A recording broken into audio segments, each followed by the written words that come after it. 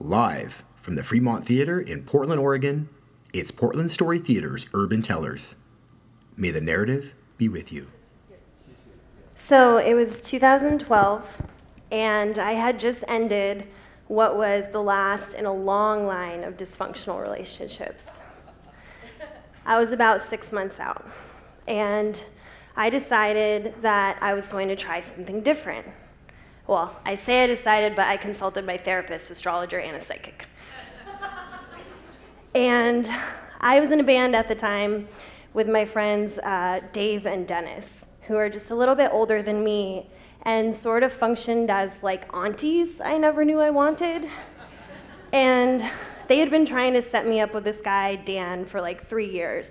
Every time I was on the rocks or anytime he was single, they'd, try to get it together. And I'd only met him a couple times, which is actually really weird because we were in the same small town of Bend music scene.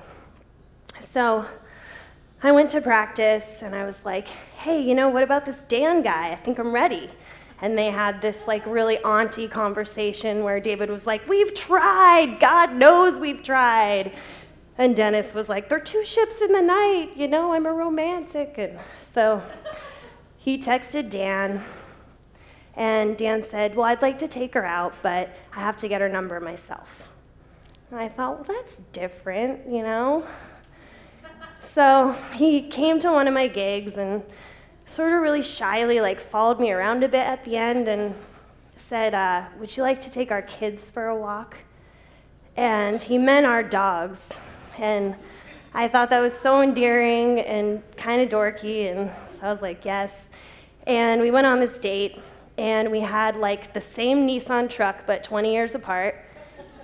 And mine was total piece of shit, and his wasn't. And we had the same sort of dog. We both had these big German Shepherd mutts. So I liked him, and he was a little easier to talk to one-on-one, and we had a great time, and I thought he better ask me to dinner, So we started a relationship, and he's definitely quieter, my friends had always said, well, you're a little wild, and he's really quiet and sweet, so it just might work, And so we started camping together, and on one of our first camping trips, my dog Moo, she was 130 pounds. She's lost 20 pounds. She had a thyroid problem, okay? But she you can just pet her like this. She's Moo, she's like a cow. So the last day she won't load up into the truck. And she does this, sometimes she gets sore, And this is something that my ex and I had horrible fights about because he'd get mad at the dog. And so Dan and I are on this camping trip. Molly's like, not today, Mom. So I start come on. And she's just like, no. And I'm like, okay, well, we can back up to this rock and use it as a step stool, and I'm starting to problem solve and getting really nervous. And I look over and Dan's just like a sheep somehow into the truck. And she stayed calm, and he stayed calm, and she kind of gave me this look like, what the fuck was that, And I was like, this might just work, This guy is an optimist. He just believed it could be done. I didn't know that could be done, actually. So, and I started to realize he was really kind of an eccentric person, too. The way that he had this dog named Leia, we still have her, and I always thought it was really weird when people named their dogs Ryan or Susan or Leia, So I was like, how'd you name your dog? And he was like, well, I, brought her to the front yard, and we sat there, and I tried every woman's name that I never dated until she responded. And I think that's when I fell in love with him a little bit. And I was like, you're a fucking weirdo. So we get this relationship going, and we go home to each other's houses for Christmas, and I go to Idaho for Christmas, and his family is Christmas card perfect a little bit to me. They're side huggers, And they take turns opening their presents, and then they fold up their wrapping paper and save it,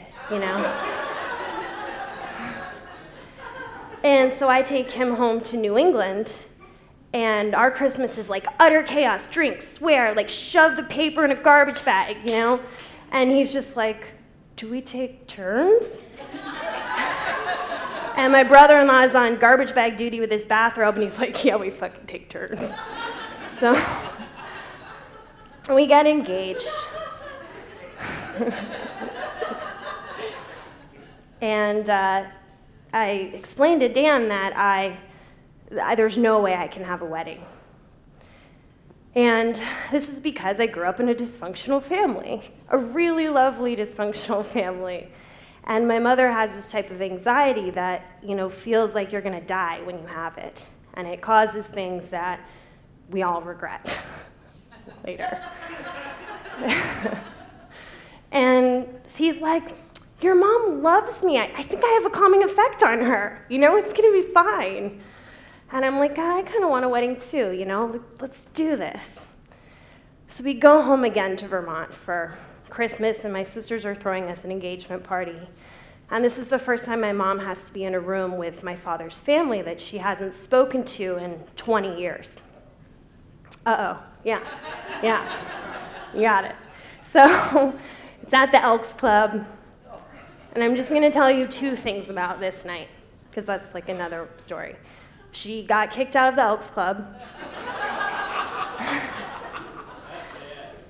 Is that possible, right? And it is. And my friends and I all ended up with our shit like thrown on the snow in the road, and Dan and I end up at a hotel. And Dan bummed a cigarette off me. He doesn't smoke. And he was like, I can't believe you're not a heroin addict. And I think that's when he fell in love with me a little bit more. He really got it, So much so that he was like, maybe we shouldn't have a wedding. I'm so sorry, And the only thing that I could say was, from my part of the family, which was, the fuck, we're not having a wedding now. I planned it now. No, we're having a wedding now. It's like revenge wedding almost for a second. So we have the wedding, and I don't know if my mom's gonna come because she hasn't spoken to me in 8 months. And 2 weeks before, she started texting me out of the blue like nothing happened, right? Which is great, because at this point, I'm like, I have to just leave the door open for her to come. I want her there, My mom's crazy, but she also used to call me in personal days in elementary school. Who does that? So she comes to the wedding, and she left early without saying goodbye. But she came, and she was in the same room as my grandparents who've been married for 62 years, and my best friend made 150 sage bundles by hand, and we all smudged. And I just had this realization, come down over me, and our astrologer married us. And I just realized that no one could ruin anything for me but me, It was 10 years of therapy that never got through my head, but planning a wedding did. And so a year later, we bought a house in Portland, and it took me about a year to really move in mentally. And just recently, I started actually giving everything a place, putting things in homes. And we got another dog, and Dan named it Potato.